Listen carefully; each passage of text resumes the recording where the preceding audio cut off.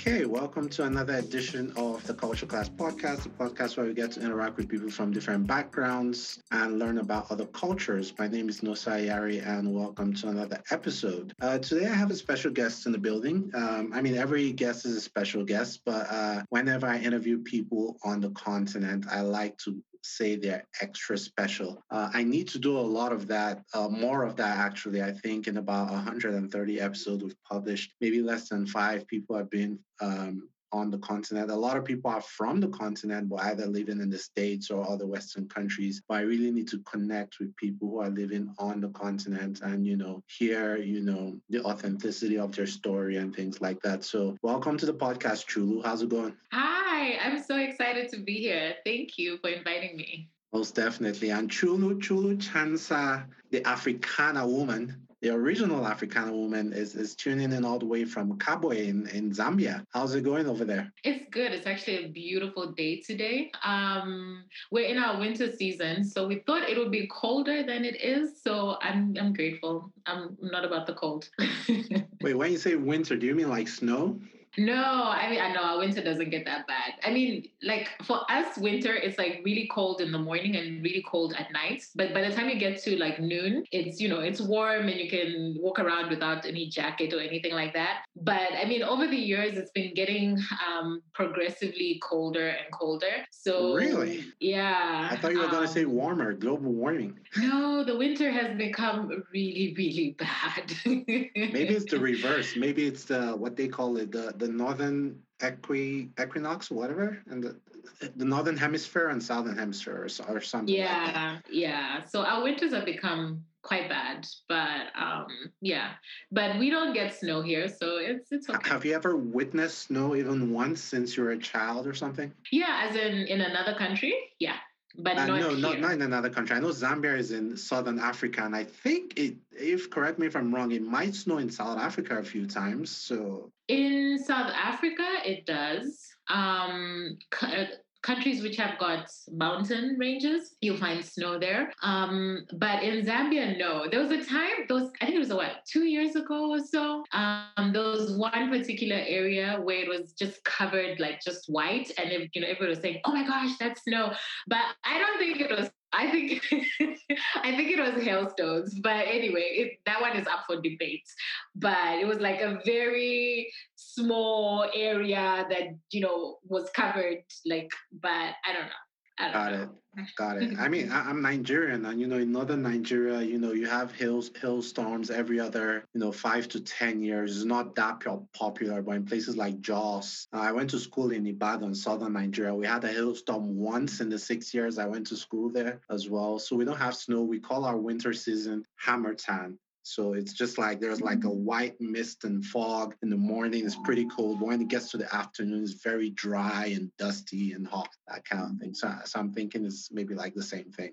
All right. So talk to me about Kabwe. Like, when you told me you're in Kabwe, like whenever, I'm guilty of this as well. Whenever I think about countries, I just think about the capital cities. So I automatically thought you were in Lusaka, even though, correct me, I'm wrong, you were maybe born in Lusaka. So what would you say uniqueness that can be found in Kabwe, like compared to like Lusaka? Like if you ask me like differences between like northern and southern Nigeria, like maybe Lagos and somewhere like Abuja, I'd say, people in southern Nigeria love to party. They love to show off. Like, we have good food all over Nigeria, but we have like especially good food like in eastern Nigeria, in my opinion. The north has a lot of like beautiful girls and things like that. So what are some of the unique things you can find in Kabwe for someone who hasn't been to Zambia before? Well, Kabwe is more of, it used to be a mining town, and then it's more of a farming town right now. So it's along our Great North Road.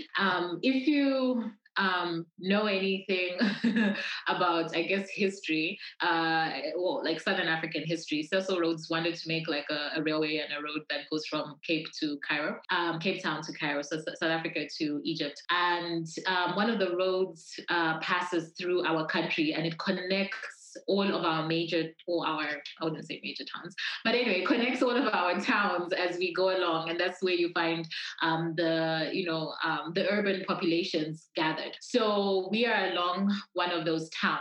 But so a lot of people usually drive through Kabwe on their way to the north of the country, or other parts of the country, and they just see what's along the that small expanse of when they're driving through Kabwe.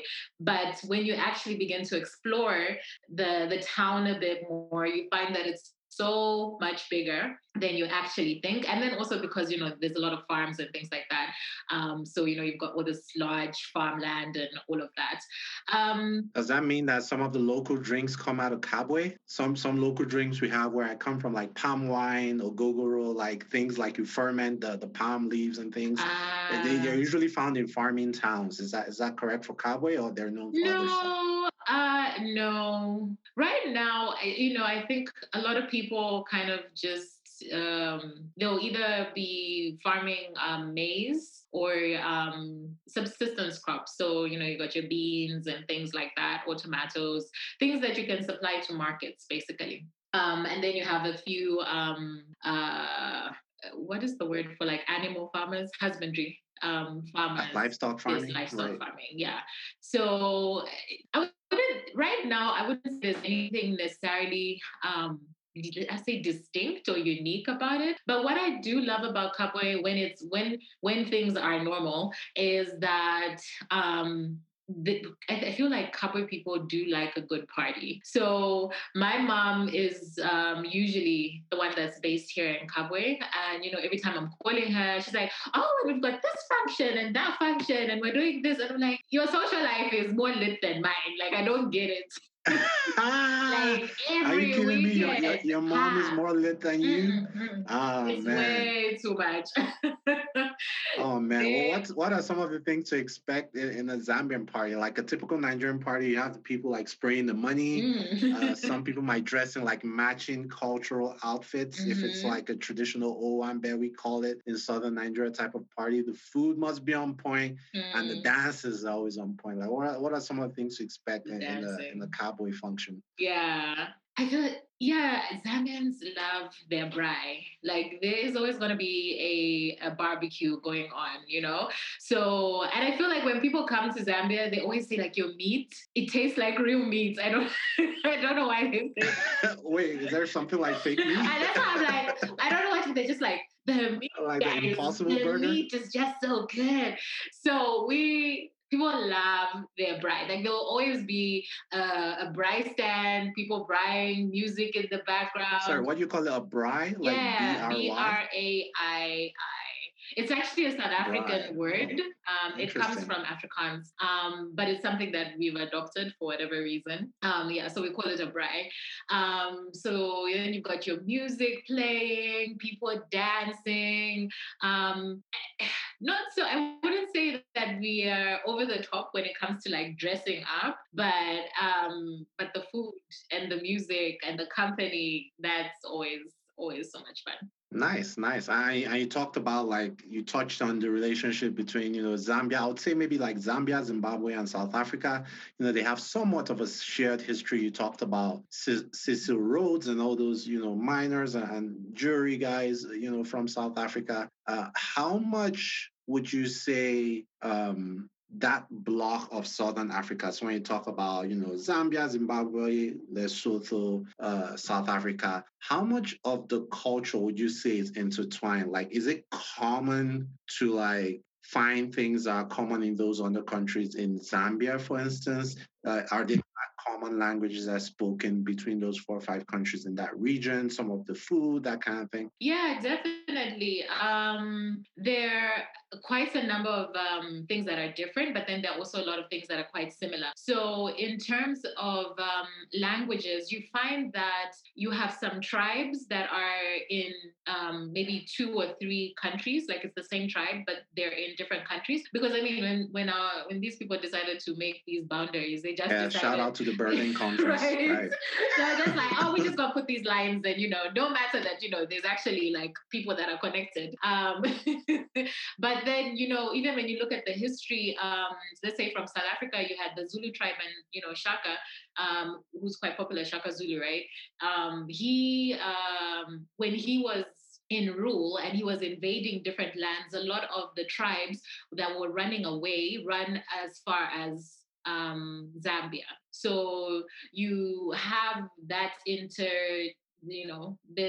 there's a mix of the different tribes and different cultures and ways of doing things in on that level. And then I think more in more modern days, what has happened is our economies, because like in Southern Africa we have like that an economic block, like an agreement. So you find that if you go to Zambia or Zimbabwe or South Africa, it's the same shops, like the big chain shops. You find, yeah, ShopRite, the banks are the same, whether it's, what is this, Foschini or Woolies, Woolworths, but you find there's that similarity. So a lot of the times when people come from the different countries, or from like Southern Africa, they feel like, oh, okay, this kind of feels familiar because I know what it's like to live in an urban setting in these spaces. Yeah. Yeah, that makes sense. We have something similar in West Africa called ECOWAS, the Economic Community of West African States. So I don't need a visa to go into Ghana or Togo or Senegal or some of these other West African countries. And I would assume it's the same for you in Southern Africa as well. Like you could go into all these countries. But it's not always been like, is it safe to say it's not always been all, roses? And so there's been some discord, like you talked about some of the differences between tribes. And I know there's always like a recurring theme, specifically in South Africa, with issues of like xenophobia and things like that, not just against people from Zambia, but for foreigners in general. And some in Zambia too. Sometimes I think there was an issue with Rwandans, different things like that. And there's been several issues like that. What would you say is like the uniting factor that when this happens? Is it like football? Is it a specific thing that everyone just kind of like drops their differences and unites against? Because that's what this podcast tries to do. We try to promote things that unites people rather than things that divide people. So if you were to say one thing that helps people, come together, that kind of thing. Nigeria and Ghana, we may have our differences with Nigerian jollof and Ghana jollof was the best. But once it comes to some specific things, we're all giddy and, united and things like that. So what would you say is that, event or personality or culture or whatnot that kind of unites Southern Africa? You know what? I feel like it's almost hard to say that one thing. But I think, when you see someone on a world stage, for example, when there's the Olympics, the Olympics is it right now, and our countries typically don't send huge teams there, right? Would send maybe one or two that manage to get some sort of sponsorship or whatever. But when you see someone on the South African team who's doing really well in a particular event, everybody's gonna go and support that person, or I think there's the music also, I think, is a very unifying factor, especially in Southern Africa, I think. Especially if you go to the different clubs and all of that kind of thing, you have a lot of influence of, a lot of music being played from South Africa, from all these different countries. And it's something that I think really manages to bring people together. What type of songs are playing in the Zambian clubs right now? Is it like Kwaito, Amapiano, or maybe I should ask your mom? I think you should ask my mom. She will probably know. I mean, I remember back in the day when, Kwaito was huge. Like, it was so huge in Zambia. And then, just been growing. And I mean, it's been nice to also have that Western African music coming in, and it's just even Eastern Africa, like Kenyan music, and just getting more exposure to the different types of music on the continent has been amazing, especially in the advent of like social media and all these dance challenges and things like that. I think it's really broadened our scope of music. Back in the day, we used to really listen to a lot of music from Congo DR. So you've got your rumba, that type of thing. And then like now it's growing. You've got the house, the amapiano, and all of these kind of things. So it's cool. And then and I mean, Zambians love their Zambian music. So So it's music and braai. Yeah, it'll be like that's what I should expect. Yeah, it's like half Zambian music playing, and then you have like a mix from the different countries from the continents. Yeah. Okay. I ain't mad at it. Let me touch a little bit on your personal experience, like growing up in Zambia. So you were born in Lusaka. How was it like for you, kind of like growing up? Like, what's your family dynamic like, without getting too personal, just to understand how it's like to grow up in a Southern African country for someone who might not be from there? What was it like for you growing up in Lusaka? Yeah. So I actually didn't grow up in Lusaka. I was born in Lusaka. And my parents split up when I was very young, when I was still a baby. And then I grew up, if you look at our map of Zambia, there's sort of like two norths of Zambia. So I grew up in like the shorter north, if that makes sense, in a town called Is that Ndola. What's called the shorter north? No, I'm just trying to describe language? it for people. Right. So the Right. province is called the Copperbelt, and that's where most of the mines are centered. So, if you hear about Zambia, most of the time people are talking about, copper, their economy is based on mines and things like that. So that's where the center of the mines is, on the Copperbelt. So I grew up in a town called Ndola. I was with my mom, single mom, and two of us. So me and my younger sister. We were, I'd say, we are a middle income family. My mom was a teacher. So I went to the school that she taught at, and oh man, that must have been. I know how that feels. Like your mom is a teacher, so everyone is kind of looking at you like you might snitch if you're doing something bad. So yeah, and then I went to a boarding school, which is sort of the norm. I know some countries, their kids go to boarding school at a much younger age, but here most of the time you find a lot of kids go to boarding school when they reach secondary, so that's grade 8.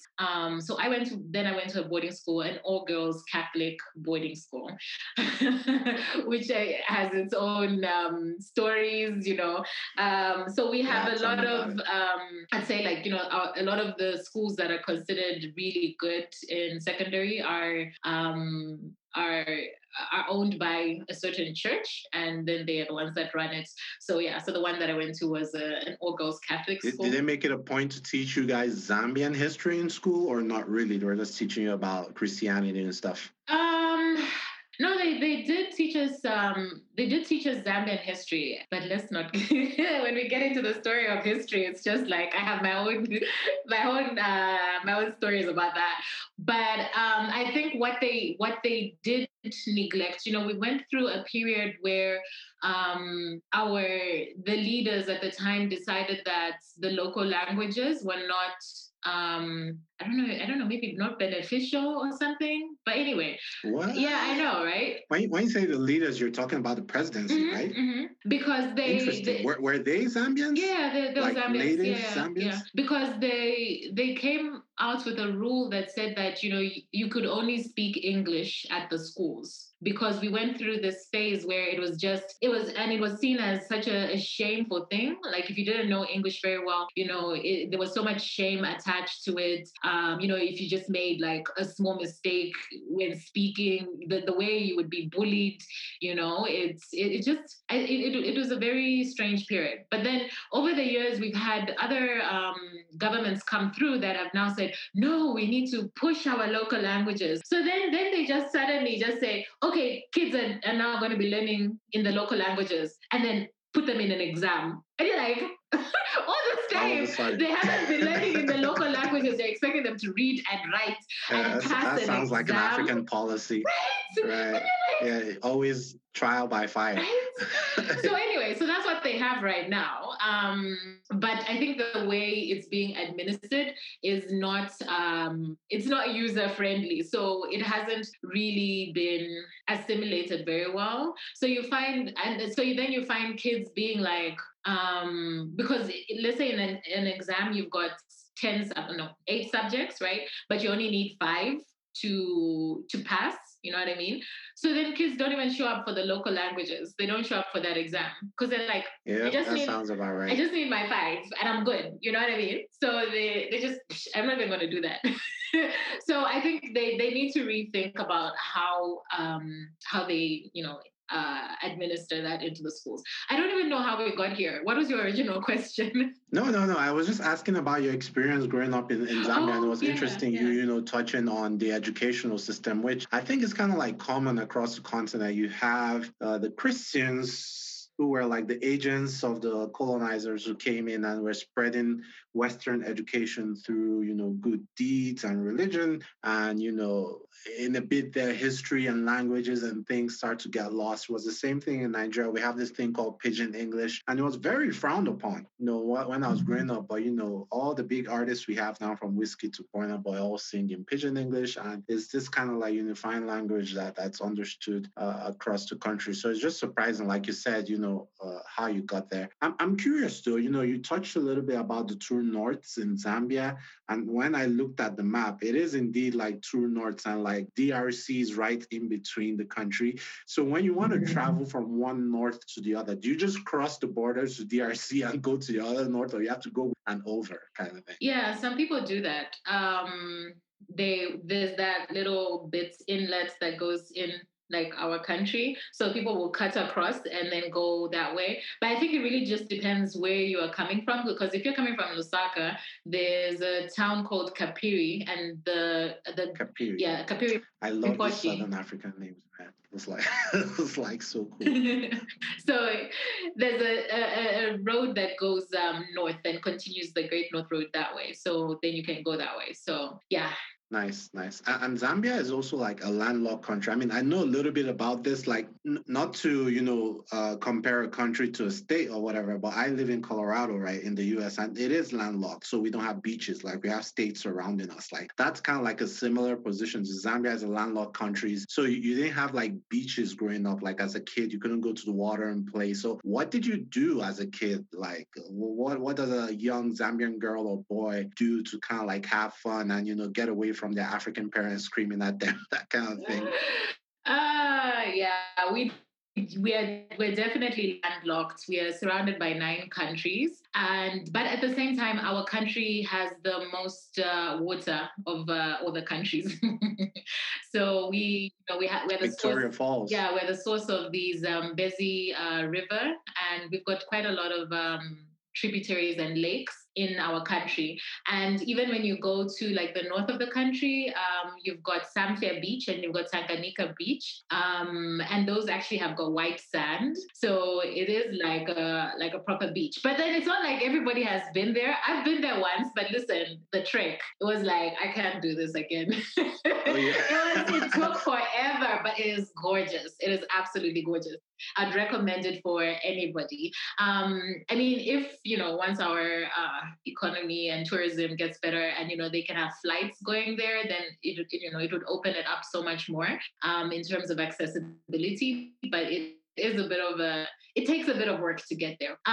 But when we're growing, how do you get there exactly? Sorry, before you say, I wanted because I remember when I was in Ghana, I went to like northern Ghana, this place called Lee, and I had to take like a 4-hour bus from Accra to Lee. And when I got to Lee, I also had to walk like an extra hour and a half to get to the waterfall, which is kind of like the highest waterfall in West Africa. So to get to those beaches, like how do you get there if I land in Lusaka? For instance. So if you land in Lusaka, you would, I'd say just hire a car, a 4x4 wheel drive. Off-road. Yeah, definitely an off-road would be better. And then just keep following the Great North Road. and you would eventually get to those places. So we've got a lot of beautiful, beautiful waterfalls as well. Of course, there's the most famous, which is Monsieur Tunya. The colonial name is Victoria Falls. But So Victoria there has also, a wait, you've got the Kalamba Mosotunya? Falls. Monsieur Tunya Okay. is the local name. And then Victoria Falls is David Livingstone naming it after his queen. I like that better. I like Mosotunya. So it means the smoke that thunders, because from miles away you could see the what you call it, the splash from the water, like you can And hear the roars. yeah, Right. yeah. Nice. So that's the local name. And then you've got like Kalamba Falls, which is also one of the tallest waterfalls in the world. And, so there's a lot of beauty, but it does take a bit of work to get there. When I talk about the beaches, there's some lodges which are along the beach. So they've kind of developed it and you can easily access those. But it's the waterfalls where you kind of like need to have your 4-wheel drive and then get to a certain place and then take a bit of a walk and discover where that fall is. Right. And is Mosotunya that, like, I see these waterfalls and I know it's in Africa, but is it the same waterfall where people can go to the edge of the waterfall and kind of like there's a rock that you can pretty much lay down on and look as the water is like going down? When I saw that, I was like, gave me a heart attack on Instagram. Like, what the hell? Like, but it was so cool. I was like, man, I have to go this. Yeah, it's called the Devil's Pool. So you can't access it when the water is at full capacity, because there's different seasons where it's like really, really, a lot of water passing through. So in the drier seasons, that's when you can walk up to it, and then then you can look over the falls. So I have never done it, probably will never do it. But yes, I've seen the pictures and I know what it is in theory. Right. I'm sure a bunch of people have fallen from that thing, right? I would imagine like 1 or 2 people have dropped from that whole thing. If you want to play in the devil's pool, I know. You may drown, well, not anyone that we've heard. I mean, the most recent thing that it's not even that recent anymore that we heard was there's a lady that did bungee jumping over the bridge that's between Zimbabwe and Zambia, and it's basically the same area. And the rope cut. So she fell, but she survived, and then she went back again. Oh, she wasn't injured or anything? No, she fell into the water. No, she fell into the water, was injured. When she did recover, she went back again. Oh, let me guess. What race was she? Just guess. Just guess. Who and why? Who? Because I'm like, girl, this has already happened to you. Like, why are you going back? Like, right. Oh, gosh. Sounds about right. Man, it's so interesting, and I'd love to, go somewhere, to the whole Southern Africa. Like, I haven't explored, like, so last time I went to like Ghana, Togo, and the Ivory Coast. I think I didn't get the opportunity to go to Senegal because I didn't have enough time. But I want to explore Eastern Africa. I want to explore Southern Africa as well. I always thought I would start in South Africa, but from the way I'm hearing these stories, I might just start in Zambia, man. Let's get out there and like drink the local drinks and go out there to the waterfalls and take the forerunner up. And are there a bunch of reserves in Zambia as well, like game reserves and things like that? I mean, when you look at our country, it's a lot of open land, because that land is reserved for the game reserves. So we have a lot of people that come specifically, to come and look at the animals. And, we've got things like there's a bat migration that happens. I'm not too sure which time in the year, but it's just, it's like, and you just see like the bats are just like, it's almost like a cloud of just black just passing over. I was like, first of all, wow, I've seen the pictures and I'm like, that wouldn't be me. Some of these things like just wouldn't be me.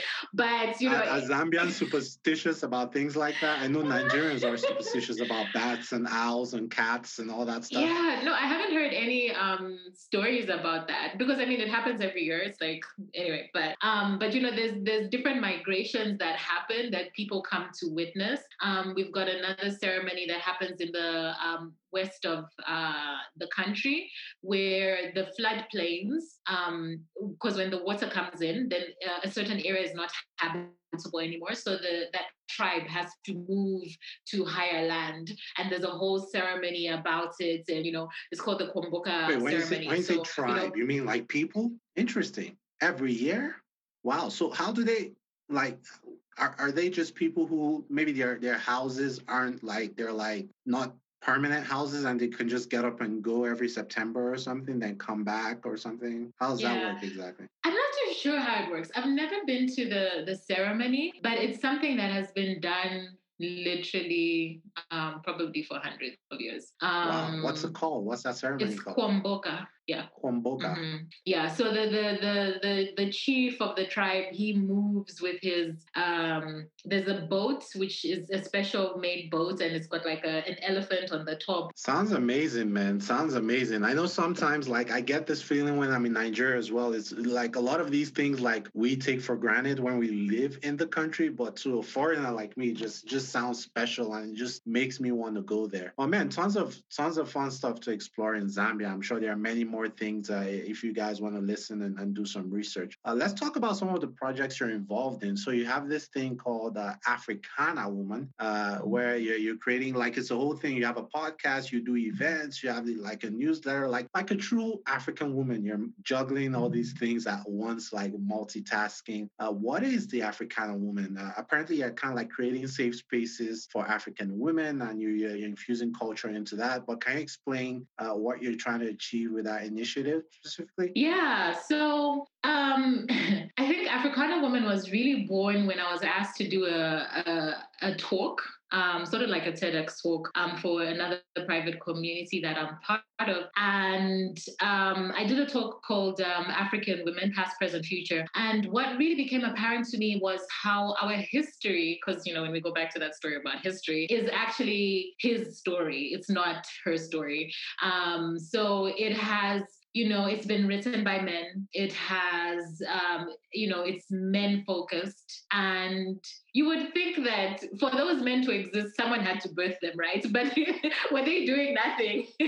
But that history is not there. And I think, in the age that we live in, we've forgotten who we are. And I think it's so important to remind people of who we really are and to let people know that we were part of the history and we did contribute in a positive way to, where we've come so far. That said, now that we are here, I do believe that in our culture, so just so that you know, in Zambia, we have about 74 tribes.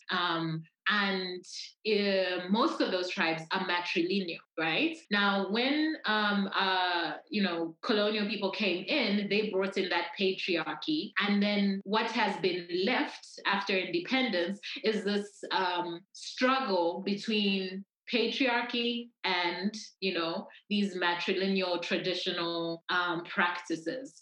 So I think a lot of times what happens is that we experience the world in a way that we just say this is how it's always been done. But I believe that culture is something that evolves. Culture is something that should change over time. Like, let's actually have conversations where we can say, okay, these are the things that really work. These are the things that we should be celebrating. And then these are the things that don't necessarily help us. They don't benefit anyone, whether it's a man or a woman in our society. But what I do is I create safe spaces for people to have those conversations. So I break, with the podcast, I'm breaking the culture of silence. Because a lot of times, a lot of these conversations are shrouded in shame and guilt and, the shame of, if I talk about this, I'm going to bring shame on my family. I feel guilty because, if I walk away from this abusive situation, my family is going to be kind of ostracized and, my kids will be broken up and all these kinds of things. But in the end, are your kids actually benefiting if you're in an abuse situation? Like, you know what I mean? That's just an example. So we're creating these safe spaces so that people can come and tell their stories. But at the same time, for the person that's listening to also know that you are not alone, because the things that happen to us can be isolating, and because we can't, go out and find the help, you're thinking, oh, I'm the only person that is experiencing this in this moment. But when you hear somebody else tell the story, you say, oh, okay, I'm not alone. And that person found help and they made it out and they are thriving. So that's basically the concept of Africana Woman. Well, that's pretty interesting. Was it born out of a personal experience that led you to start that organization? Yeah, I mean, it's a long story. Yeah. I mean, you don't have to go into details if you don't want to, but I was just intrigued. I mean, I think my whole life has really just been leading me up to this. From, as a child, I didn't grow up with my father, as I had explained, growing up in a single parent home. And then when I went to university, I actually studied in the States, by the way. I was in Connecticut, at Connecticut College. And then I got pregnant, and then I was a single mother out of wedlock. And just that stereotype alone, like in an African community, ciao, it can take you out.